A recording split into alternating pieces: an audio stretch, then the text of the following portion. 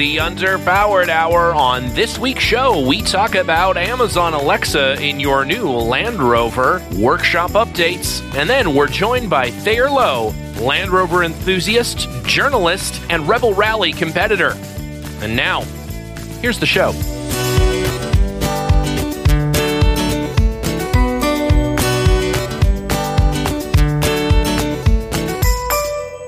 Welcome to the Underpowered Hour. I'm Stephen Barris, mild-mannered television executive by day and Land Rover collector by night. You can find out more about my cars and what we're working on at thebarriscollection.com or check us out on Instagram at The Barris Collection. I'm joined, as always, by my good friend, Ike Goss. Thank you to everyone joining us today. I'm the rickety, dilapidated leaf spring to Steven's adjustable airbag suspension.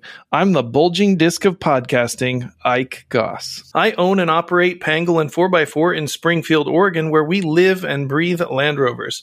Check us out online on Facebook, Instagram, at Pangolin 4x4. Let's get started. All right, Ike. Well, I don't know if you caught the news this week, but Land Rover, in their infinite wisdom, have decided, you know what?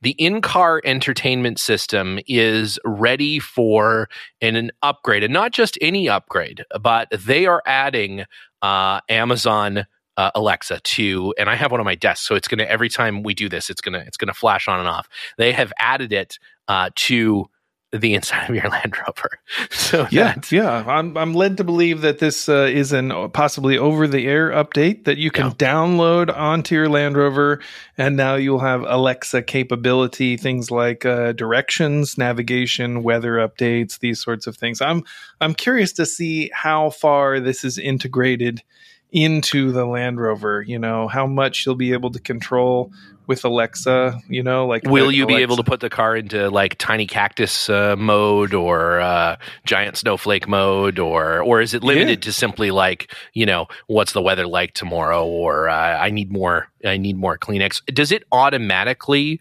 just order oil for the car based on the amount that you've been driving it? Subscribes. So, just subscribe. To oil. Subscribe and save. Yeah, that makes sense.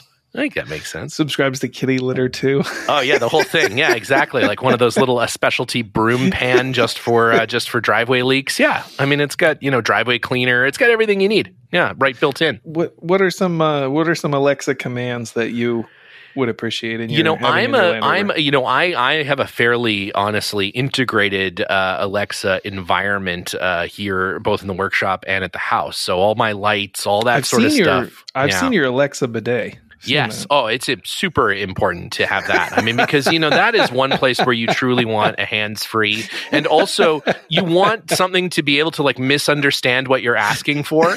That's a key element. But let me tell you, nothing as refreshing as a 2:30 in the morning accidental bidet. That is ice cold. Oh, absolutely. I would have it no other way. Yeah, I've heard that's called the kiss of Poseidon. It is. It's exactly what it is. It's the polar bearing approach to the 2:30 in the morning pee. Yeah, it's good. It's good. No, it all works perfectly. And anyone who has the Amazon Alexa knows that it has never once misunderstood what you're saying, or instead of playing that song by Adele, accidentally, FaceTimed a relative or something. Like, that's never happened. Certainly, it is infallible. So why not add that technology to something being propelled down the road at 100 miles an hour? It's perfect. It's a perfect marriage. I'm sorry, officer. Alexa drove over that hobo. It was my fault. Wasn't me. My fault. Wasn't me. I said I'd like to listen to Adele, and instead it backed over that woman. It's not my fault. I don't know. Just wanted to listen to that "Hello from the Other Side" song, and all joking aside, it's probably super useful. Yeah, well, and traditionally the in-car voice recognition stuff on any car, and it's not just Land Rover, BMW. BMW probably has the best. iDrive is probably the best in-car system, right? And the voice recognition is absolutely terrible. It's like barely usable. And I could think of no circumstance where I would rather use that versus just doing it manually somewhere. It's not even close to like an Android or the Apple Siri product or anything like that. It's not even close. So the idea of putting Amazon, putting Alexa, which is it's actually, it's 1,000 times better than any in-car system. It's interesting, and it's yet another step of a car manufacturer sort of saying like, we're pretty terrible at this, so instead we're just going to inherit something less terrible from someone else. So I actually think it's actually clever. All joking aside, I think it's a pretty good idea. I mean, that sort of technology is always the first to get field dated when you're, operating a car that's a couple years old. So, when I bought my Sprinter van, I just was like, I don't want that navigation in my car. It's going to be useless in like 10 minutes. Yeah, exactly. Well, you think back to like, an LR3 or something and the navigation that you could get for those cars, and it's just terrible. Yeah. It's like totally unusable. So it's like a Garmin GPS from the 90s. Oh man, so good. I have the Garmin GPS from the Camel Trophy truck, and it's hilarious. It's like a Nintendo, or it's like a Game Boy. Like it's sort of the same level of technology, which is kind of, it's quaint now. It sort of seems neat, but 5 years after that was built, it was just a total disaster. So yeah, of course. Yeah, I don't know. I'm into it. I'm gonna get it installed in the 80-inch for sure. I'll upgrade my in-car entertainment system to include Alexa. Speaking of your 80-inch, what's going on in your workshop, Steven? So, well, I know that everybody has been on bated breath, waiting to find out. Or in fact, does my 90 have tapered bearings in both the upper and lower of the swivel ball, or is there a bushing, Relco bush in the? I've had many sleepless nights thinking about this. I know you have. What's the answer? I'm pleased to inform you that in fact, because of the early nature, I have one of the first 90s that was one of the first North American 90s. It is a 300 TDI axle, so it is in fact two tapered bearings. Ugh. Yeah, sorry. So it's both upper and lower are tapered bearings, which is better. It doesn't allow for the sensor to go down the middle for ABS or traction control, but my left foot on the brake provides the ABS and traction control. So no, while the right foot is on the gas. So no problem. That's why you're always stuck, right? It's always stuck because no traction control. I can't. It just doesn't work. I mean, how do you do it without the traction control? I don't know. I keep trying to put the Defender into Tiny Cactus, and it just doesn't work. I think it's just a hockey puck with whiteout on it. I'm pretty sure. With just some crude cave drawings of a tiny cactus on a hockey puck, but it's got a speaker that plays like suspension adjusting noises. Oh yeah, it's great. Yeah, it's everything, and I'm like ready to go. It's this sense of it's like a placebo effect that like now I just have the confidence of knowing I'm in Tiny Cactus. I'm ready to go. Which, if anybody wonders what my favorite terrain response mode is, it is a Tiny Cactus. And actually, I say Tiny Cactus, but if you look at the drawing, the little Land Rover beside the cactus, it's like half the size of the cactus. So it's actually technically in giant cactus mode. What I'm referring to is it's a tiny picture of a cactus. So for those who've been confused about everybody's been confused. Yeah, I know. So anyway, so Swivel Ball City over here, getting all of that taken apart and washed and cleaned up. Washing your balls. Oh, I'm washing the balls. And I have been for the better part of a week. Holy God, are those balls dirty. There was a dandelion growing out of one side of a mud patch on, and listen. It's not something you want to admit in public. I clean it. They get cleaned for sure. I do, but it is also like constantly in the mud and dirt and sand and corruption. And maybe those wiper seals maybe should have been replaced 15 years ago, but whatever. Everything internally is in great shape. All the bearings, everything. One would even argue this didn't need to be done. And certainly halfway through, tearing it all apart, I know I was saying, it's probably better before you started. It might have been better. I think I'm going to make it worse. I'm in the process of making it much worse. So that's going along nicely. We're getting ready for a Southern California Rover Club event here in 2 weeks down in Anza Borrego, which will be fun. Looking for the site for the big September event, the Rover Rendezvous, which takes place here in California, Southern California, in September. Hopefully, everybody can come out for that down in Anza Borrego. It's so big now. There's so many cars that show up that we need like a Coachella like setting now. It's got to be a big open. We can't just go to a campsite anymore. There's too many people and too many cars. And I think we're gonna have Muse is playing, I believe, this year. Wycliffe, Sean. Wycliffe's going to be there. There's a Wycliffe's going to be giving piggyback rides. Piggyback rides all night long. Can't wait. Genuinely the nicest guy in the world. I feel terrible.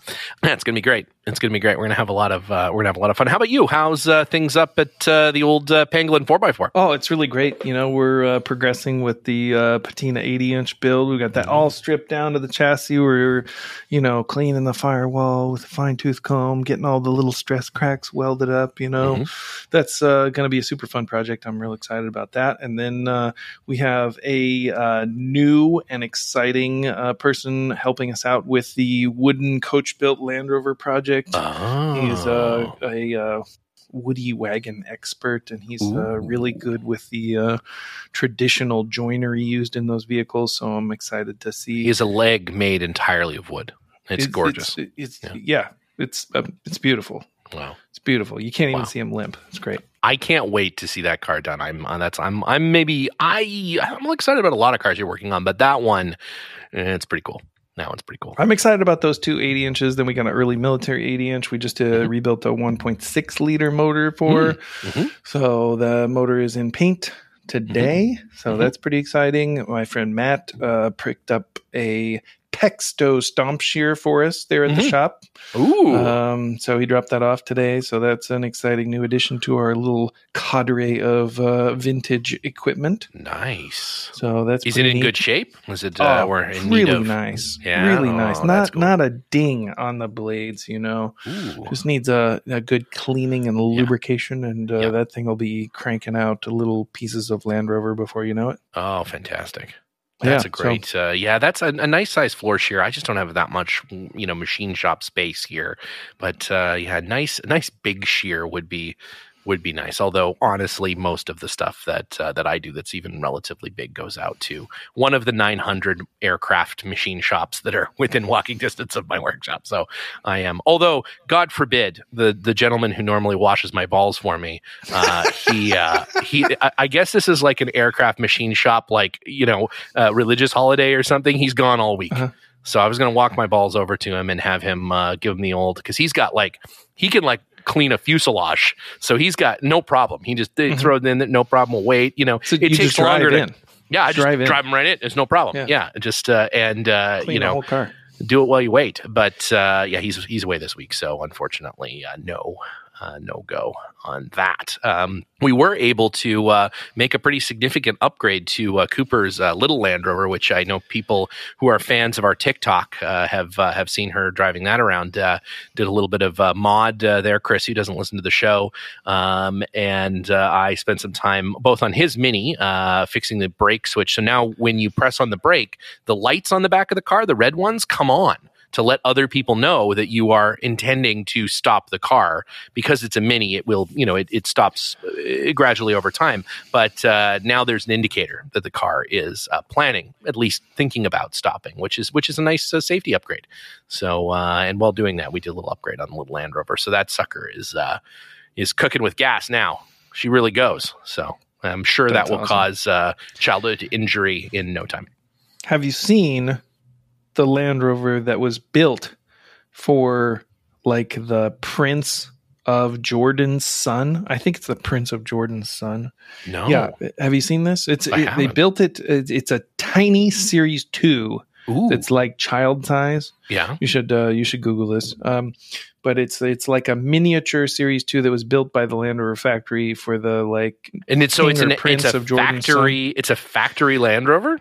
Yeah, it's super cool. It's a really neat thing, and it's very well executed by the factory. I'm sure that they were building a lot, or they were selling a lot of Land Rovers to that Holy country sweet back in the Jesus, 60s. You're right. Yeah, I'm looking at a photo of it. It is super cool. Wow, that is incredible. Isn't that amazing? Yeah, that really puts the Toylanders and things kind of to shame. That is, that is like a factory-built miniature. It's amazing. It's super cool, and I think that one's been lost to history. You know, I don't know where it exists from now. A while ago. Yeah, but it would be incredible to find that. But if you haven't seen, there's a brilliant Australian engineer, and his name escapes me at the moment, but he has built a model 80-inch Series 1 Land Rover, and I went to Cooma in Australia and I saw it in person. Yeah? And this thing is entirely handmade. It's like a quarter. It's like a quarter scale, right? It's a third scale, I think. Third scale, okay, or something of that nature. Because you can't quite ride in it, right? You can drive it. It's totally drivable. And he's a retired tool and die maker, and he built a miniature 2-liter engine. You know, cast the block, cast the rocker cover, cast the carburetor, it's a model Solex carburetor on it, and the entire thing. He has built it. The only thing that is not to scale is the coil. He couldn't find a coil that would be to scale and be functional. But it has a tiny little distributor and a tiny little carburetor, and it's amazing. He built the transmission. It's got a miniature 4-speed Land Rover transmission and transfer case. Built all the gears, cast the housings, machined it all to fit together and drive and work. And it's incredible. It's just another level. If you're a total nerd, it's on YouTube. You can check it out. Or actually, I took a video when I was in Australia. We should post that to our Patreon. That thing is super neat. Yeah, we'll put it up there. Yeah, we'll put it up there for sure. Yeah, we'll put it up there for sure. All right. Well, speaking of exciting events going on around the world and the country, we have a super fantastic guest this afternoon. Somebody we've actually been talking about getting her on for quite some time, because you and I talk about the Rebelle rally quite frequently, as Liza's talking about competing in the future, and there's lots of Land Rover interest and intrigue around that event. And so we have Thayer Lowe, a multi-time competitor in the Rebelle Rally, as well as Land Rover journalist, has had many articles published, a few articles published in specifically the Rover magazine from our good friends at Rovers North. Let's dial up. Let's hit up the interview machine, which I believe today is being fueled by a year-old Tang, I think is what we've got in there today. Probably needs to be crank started. Yeah, I don't know. You can't electric start on year-old Tang. Maybe slightly fresher Tang. But at any rate, here we go. We'll get there right now. Right on. All right. Well, welcome to the show, Thayer. We wanted to chat with you for actually quite a while. You have a fantastic Instagram, discovery_girl42, that has some great content from your various endeavors and travels and Land Rovering. So welcome to the show. Thank you so much for having me. So we sort of start off with a standard set of questions, if you will. The first one being, why, of all of the brands in the world that you could fall so deeply in love with, have you chosen our beloved green oval, the Land Rover? Well, I have to say I've gone through a good amount of brands and tried them all. But it came down to quite a few years ago. I was in Glamis and blew an engine on a Land Rover because, we love them. That's what happens. All the people that offered to come help me, and that sort of following. And as I'm sure a lot of you know, it's sort of a thing. You fall in love with the Land Rover, but it's partially for the group of people who are also just as obsessed as you are. And so that's part of the reason it's definitely stayed. There's a group masochism that comes with Land Rover ownership. The older, the more masochistic as well. That certainly, it is an interesting, and occasionally you'll find each other and you'll start a podcast. It's a beautiful and terrible thing. So speaking of that, so what Land Rovers do you currently have? Because I know that it's not just one. Yeah, I only have two at this point, but it's a 2012 LR4, pretty modified, mostly for camping at this point, and a 1990 classic. But she's made to look out like a 78, basically. The wheels are switched, the bumpers are switched. It doesn't look like a 90. That's fantastic. I think that actually backdating the mid-80s to early 90s Range Rovers back to the earlier ones is like the perfect mix of a car that is reasonably well-running so far as the Land Rover is concerned, but still looks, much less like like an early 90s car. I think that's super cool. I definitely agree. You at least get a stereo that way. Yeah, exactly. I'm backdated in case you didn't know. Yeah, Ike is, yeah, that's true. It's true. Ike is actually 96 years old, but we've backdated him. I'm only 20. I just look 55. It's been a rough day of disassembling swivel housings. And what Land Rovers are you a big fan of? Obviously, you love the Range Rover. You have an LR4. I assume you're fond of the LR4. Are there other Land Rovers that you're big fans of? Pretty much all of them. Well, not to talk badly about the new ones and less character, but I have to say I have a crush on the series. Like a 2A I currently have my heart set on that. We'll see. Well, I know somebody who can help you with a series 2A. Ike has about 40 of them. So you go ahead in various states of backdating. So nature's backdating. I have a little bit of a problem with the series Land Rovers. Yeah, it's never a problem. It's a collection. That's right. You haven't been here. That's a problem. some would try to classify it as a business. I think there's some debate about that, but it is great. I agree. I think at some point all Land Rover owners should own a series Land Rover, if for no other reason than to appreciate the newer Land Rover that you may drive every day. For those of us who drive the old Land Rovers every day, it is you just start to. You learn to love it. It's a lifestyle to say. I would say I've had better luck with the older ones than the newer ones. Yeah, there's less stuff to break.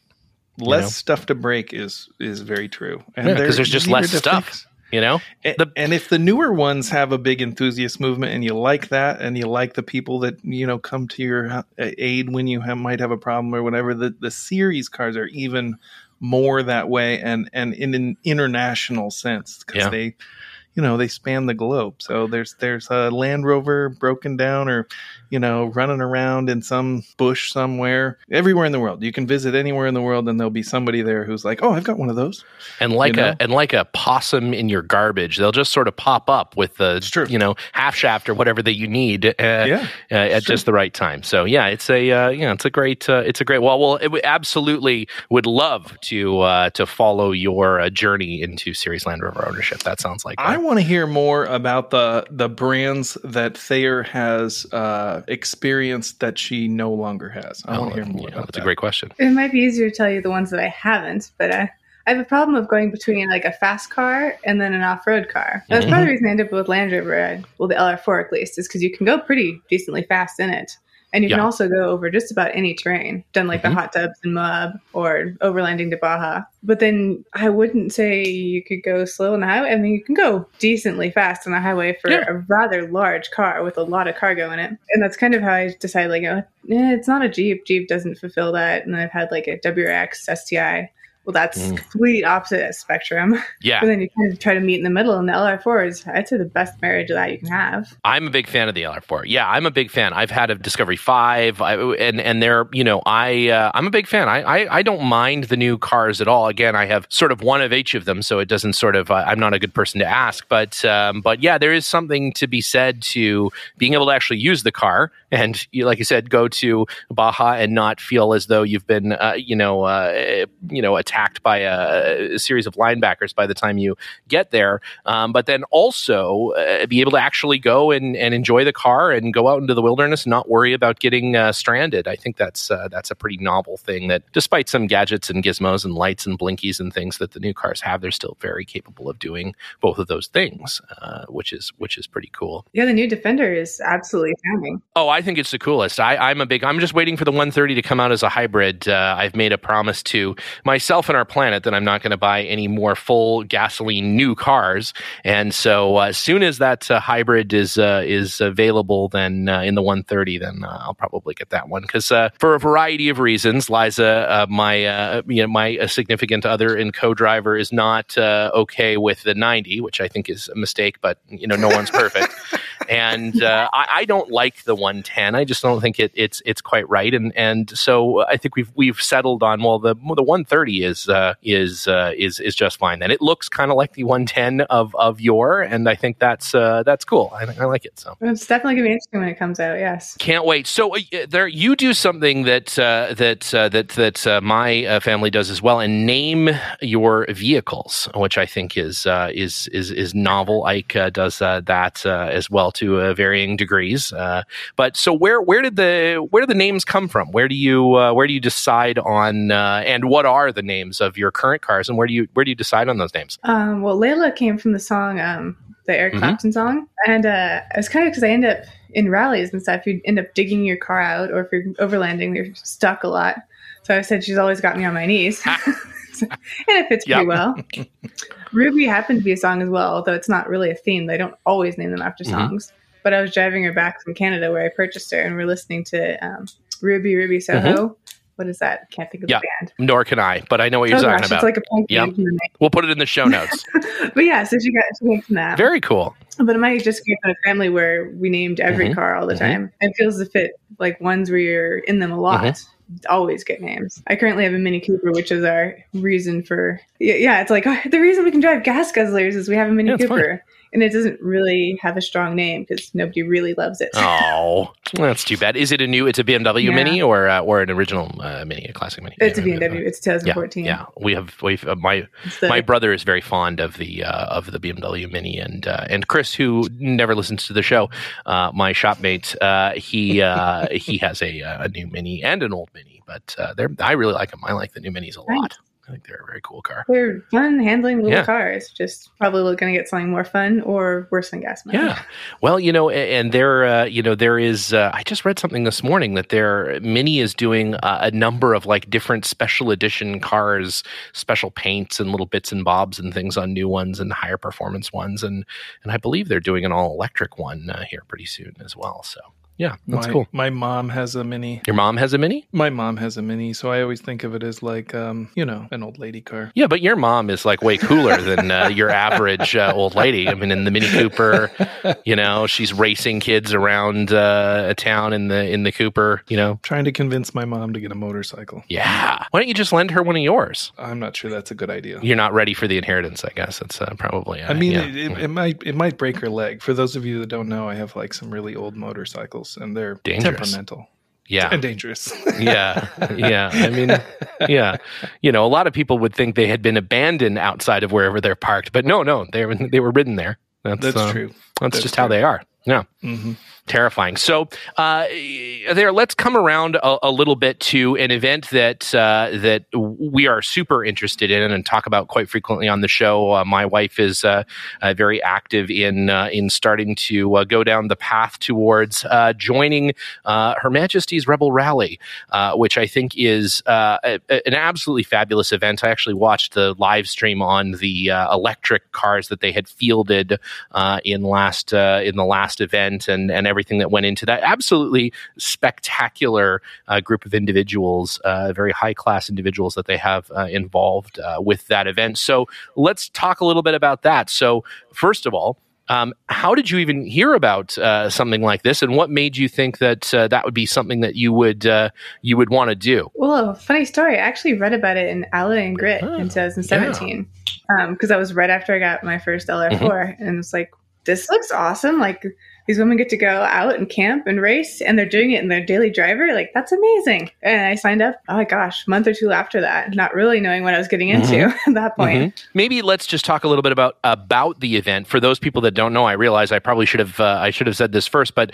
talk to me a little bit about what it is exactly, because I think a lot of people maybe have heard of it, but they don't entirely appreciate. And for the rally stuff that I've done and the Rally Raid and California Series and stuff stuff like that. This is radically different than that. This is way more difficult in my mind than that. So talk a little bit about the Rebelle and why is it different than your average sort of, Rally Raid, California Rally Series or something like that? Sure. Yeah. It's 7 days off-road, no GPS, map and compass only. And every day you wake up at 5 o'clock in the morning, you're given a map given a map, given latitude and longitude points, probably about 20 of them, which you're not expected to make it to all of them. But you plot them by the time you leave the starting line at 7 o'clock in the morning. And it's not a race, technically, being a rally, as you said. But it's supposed to come off as like, you have to get there really fast, but you have to like pace yourself. You're usually in pretty tough terrain where you can't be flying through it. And then you'll get to either the same campsite or a new campsite that night, working from about the Lake Tahoe area down to like the Glamis Sand Dunes is usually the last 2 nights. And it's like the most fun off-road you can have while totally cut off from GPS technology, no cell phones, no computers, anything like that. That's amazing. And were you very good at orienteering in Scouts? Had you done any map-based, navigation prior to that? None. I've always loved maps, but no, I just jumped in the deep end there. Wow. Just one of those like astrolabes to like determine your longitude, like a sextant. Yeah. Something like you're navigating a tall ship. You have to wait till the stars come out to figure out where you are. I picked up a weird habit of like collecting that sort of thing now, but prior to that, not at all. Wow, so you've decided, okay, I'm going to do a map and compass, which, to be fair, again, I've done this stuff a fair amount for a long time. That is the most intimidating thing I can think of. There's no way that Liza's in the process of going through that, all learning that it is well beyond my capability. But so a paper and map based 7-day off road, rally. You read about it. Our good friend Brian, and the folks over at Ally and Grid. Unfortunately, not being Steve Hoare, not being published anymore, which is really a shame because it was an absolutely it was an absolutely fantastic publication. We'll have to get Brian on the show at some point, chat about it. But anyways, so you read about it, and so the next step is then what? You go to the website, you fill out your thing, and how do you get if I had someone who was interested in doing this, how do they get started? What did you start doing? How did you start training? Well, there's a Facebook group that had previous Rebelles that sort of talk about like, this is where I trained. Like one of the first things I did was go to REI, and you can take like a walking hiking map class, which is a bit different, but you get the basic idea. And then I also took some driving classes in the dunes because a lot of off-roading does not include dunes. So I hadn't ever even thought about that. It's very different. Yeah. And that was probably the scariest part. Yeah, well, being from Canada, the dune is a completely foreign object, and I'm still a little intimidated by sand. I don't like sand all that much. But so the driving class, some map orienteering. How did you find your partner? How did you find the ladies that you have partnered up with in the past? It was pretty funny, actually. The first year, it was a lady that contacted me on Instagram, saying, like, should I buy a Land Rover or a Toyota? Well, you want the honest truth, go with a Toyota. But if you're okay with fixing it a bit, definitely buy a Land Rover. It's much better, yeah. And we sort of bonded over that, and she ended up navigating years. It's not a better car, but I think it's a better experience, though. Yeah. And she actually is the girl, Penny Dale, won in the last 2 rallies. Oh, fantastic. Awesome. So you recruited the woman that won. Technically, yeah, you could put it that way. We're going to take a very quick break to hear from this sponsor. And now back to the show. And so talk to me then about the sort of first, so you found the Land Rover that you want to use, or this was the Land Rover that you already owned. This was your LR4, LR3. I'm not sure which one you used first, but this was the car you already sort of owned. Yeah, I took my daily driver for 2 years, and then the last year I went in a friend's FJ Cruiser. You decide, you find your partner, you're out there. So what is it like? What is this race? What's the day to day? You said you get the map books and things in the morning, road book in the morning, and then what's the rest of your day like? You're basically chasing down latitude and longitude points for 10 to 12 hours. If you're lost, it's even longer. Get back to camp, have dinner. They give you a score of if you got them right, if you're close enough, because you click on a GPS clicker, but you don't actually know what you're doing. So if you're close enough, and at the end of the day, you see if you're close enough. So you see the score from the whole time, have dinner, go to bed, and do it again the next morning, and it's about it. But So do the points that you're looking for, do they vary in difficulty, or are they all pretty difficult, or can you choose between them? Or tell me a little bit about that. yeah, so it's kind of like skiing. There's green, blue, and black. The green ones always have a huge flag, 10 feet tall or so. And you can see those from a little distance. Like, it's surprising how close you have to be. And they're often marked on the map. So even if you're bad at plotting, you can find them. The blue ones vary between a much smaller flag and like a little pole you'd see for, I don't know, marking houses or something. So those can be pretty hard to find. And sometimes Emily Miller would trick people and put them closer together. So you actually have to be pretty good, precise. And then black checkpoints have nothing there besides looking at the topography on the map, checking yourself, how far you've driven, and then just hoping you're right. And those are the ones that actually have the least amount of points. Green are the most amount of the points. And it's to keep you in the running and moving down the trail as you go. Basically. Interesting. So the hardest ones to find have the least number of points? Yeah, so when you look at everyone's scores up on the board, you can tell like it's the top people are very, very close. And everyone else is sort of like a large percentage. Gotcha. Yeah, no, the Gambler 500, which is becoming a popular thing here in the Northwest, is sort of a rally with $500 cars. And they have sort of a similar thing where you find various waypoints and they have them divided into difficulty. And one is like, easy riding, and those are the easiest ones. And then they have another category, which is gambling, like you might find them or you might not. And then the last category is the devil's butthole. And those are the most difficult ones to find. I found that to be true in life and in rally as well. Yeah. My husband and I did the Gambler 500 in a overheating, very interesting, losing the gasoline tank LR4 this past summer. Oh, dang. Did you get it for $500? We got it for like $1,200, but it was the cheapest one we could find. That's pretty good. Yeah. That's not bad. Is that the goal? You're supposed to buy a car for $500 and then make it go? It's not very official. It's sort of a, Gambler 500, $500 cars. So there's a lot of like hoopty mobiles and, these sorts of cars, 80s cars with like mud tires and, all kinds of crazy stuff. And people decorate them. It's exactly the kind of thing I love. It's pretty fun. It's pretty fun. And you want to do the Baja XL at some point as well, I heard there. Is that true? Yeah, actually, we were just looking at it yesterday. I think the plan currently is to do it in a $2,000 Bentley. Which was because you can do it for free if you do it in a crazy car.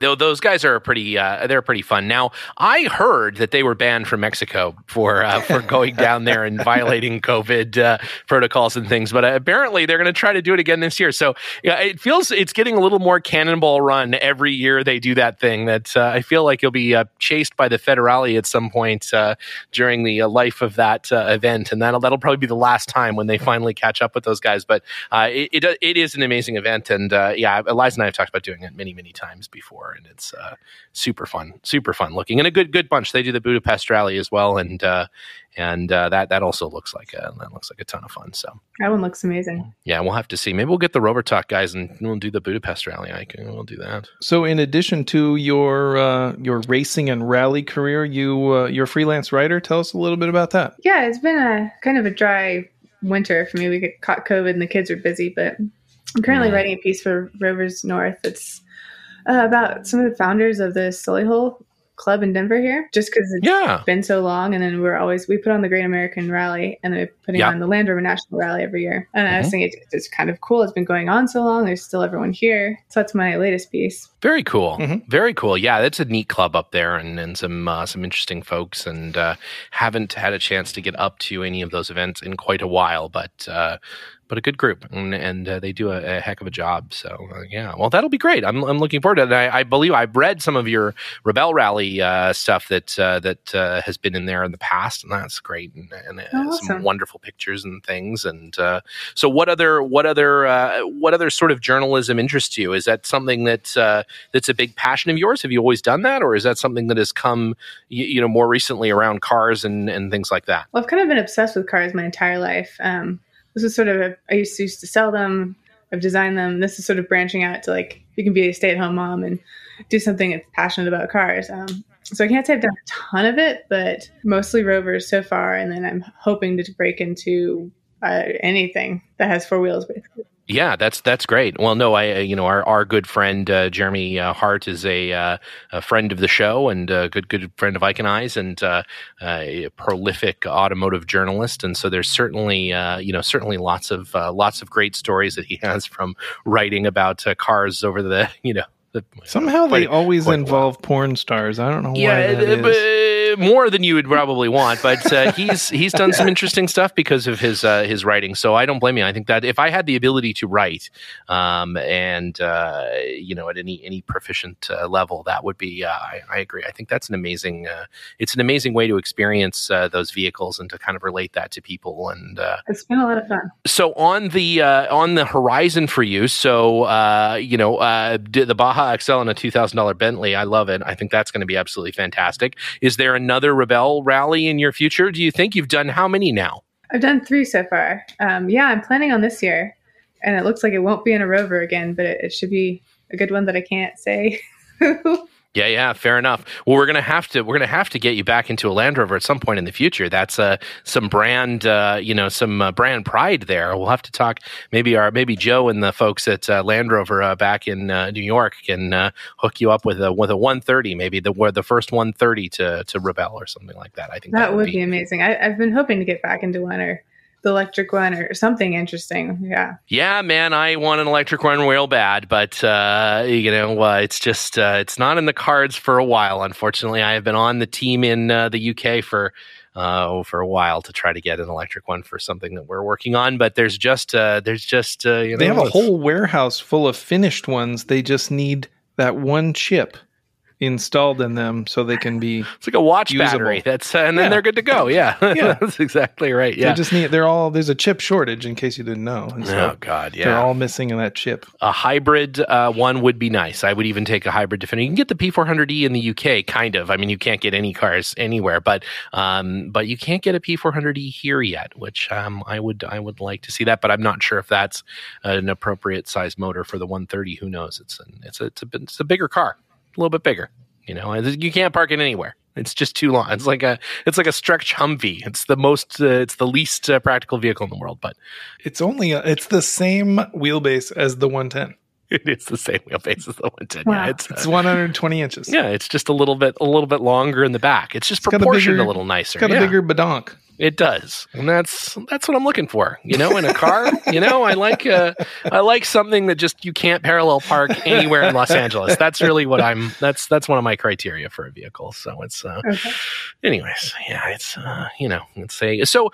Before we move on to what some guests have called the worst part of their day, Ike Goss's lightning round questions. I just wanted to. Maybe touch on a few things again on the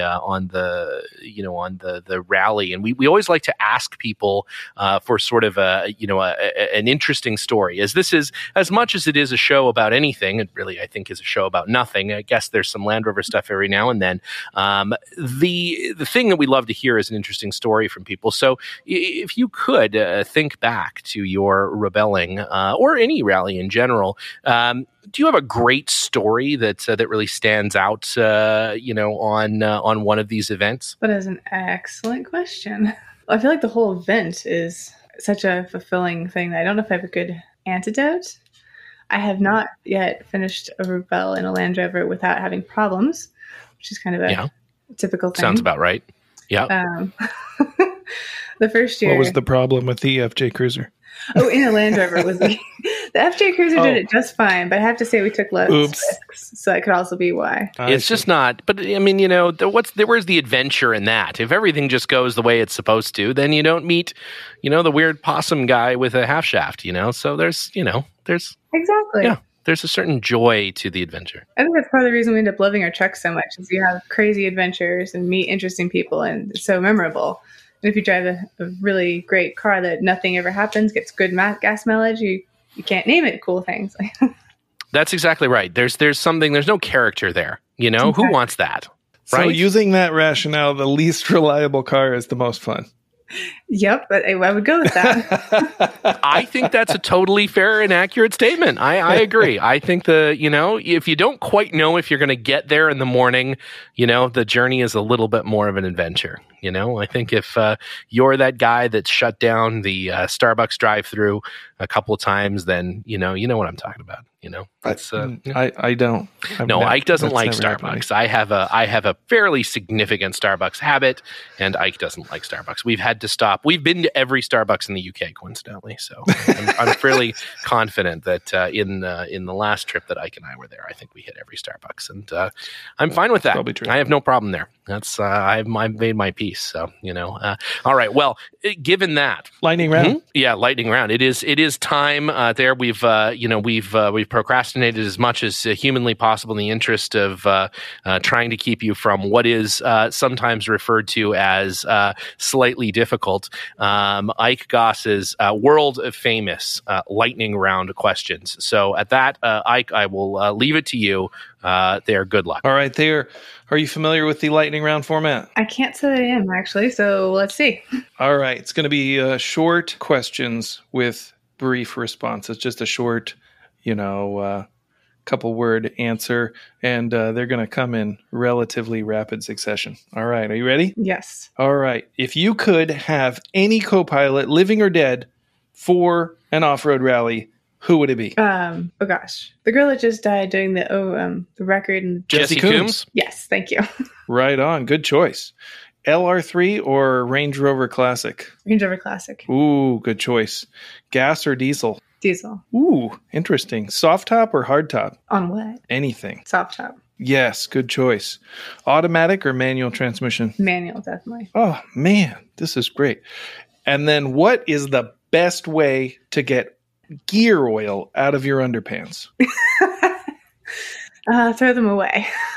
Oh, good choice. It's a popular answer. Yeah, and I think that's probably the right thing. Ike just tolerates a minimum amount at all times. I think that's just the gear oil in my underpants is there on purpose. Yeah, in case you didn't listen to the last episode, provides a certain amount of friction reduction. Well, all good. Well, Thayer, thank you so much for your time. Absolutely fantastic. And please do, I hope you can come on again and talk about the $2,000 Bentley Baja XL, the next Rebel, whatever fun. Secret vehicle that's going to happen in, and certainly let us know as your current article or anything in the future comes up. We'd love to have you back on and have a chat. It was absolutely a pleasure chatting with you, and thanks for your time. I would absolutely love to. Thank you so much. Thanks again. All right. Well, that was fantastic. Super interesting to talk about that event. And I'm not kidding when I say entirely map and compass based navigation, especially rally navigation. That is incredible. What a neat event and such a cool such a cool group putting it together. I had an opportunity to watch some of the like I said, some of the electric recap that they had done from the previous event, and really cool. They're just doing some really neat stuff with that event, and seems like a really good group of folks involved. So if you're interested in the Rebelle Rally, volunteering or becoming part of the actual event, pop onto their website and check it out. They got a great YouTube, good Facebook. As Thayer said, that's a good starting place. Is their Facebook page, and you can go from there. Speaking of Facebook pages, head on over to our Facebook page or our Instagram to check out things that we've got going on. We've got a whole new raft of stickers.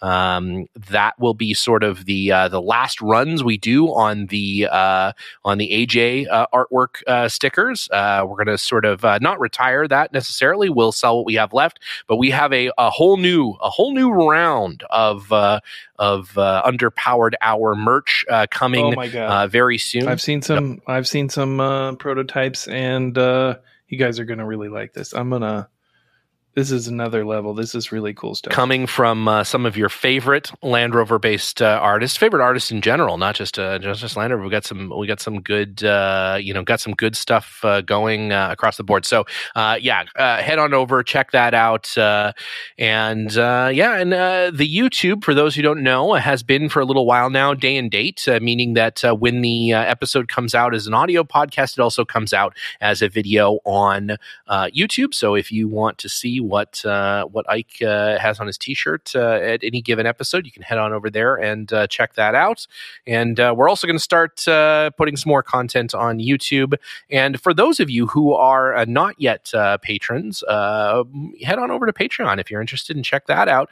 Ike and I are going to start doing a weekly check-in, a little vlog from the workshops, just to sort of let you guys know what we're doing and get you a little a better picture of that. That's exclusive, highly exclusive, secret almost. If you were in the UK, it would be secret for our patrons. So head on over there to Patreon and check it out. And our good friends over at the Center Steer podcast end their episode by saying, if you like the podcast and there's some, I'll do my John impression. If you like the podcast and there's someone that that would like to listen to it, why don't you tell them about it?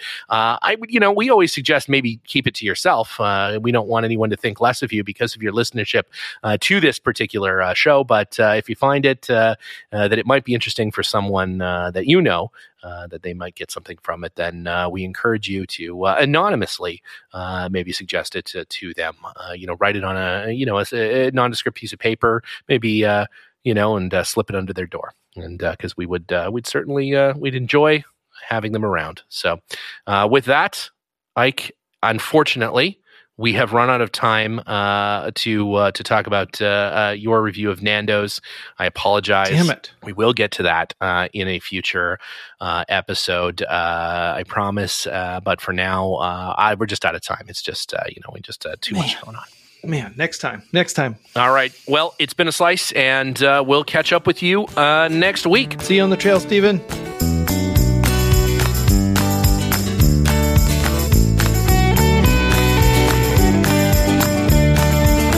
The Underpowered Hour is produced by me, Steve Barris, and Ike Goss. Pavel Svardov composed and performed our theme music. Consider supporting the show on Patreon, and if you already do, thank you. Your support makes the show possible. For even more, check out our Instagram or Facebook.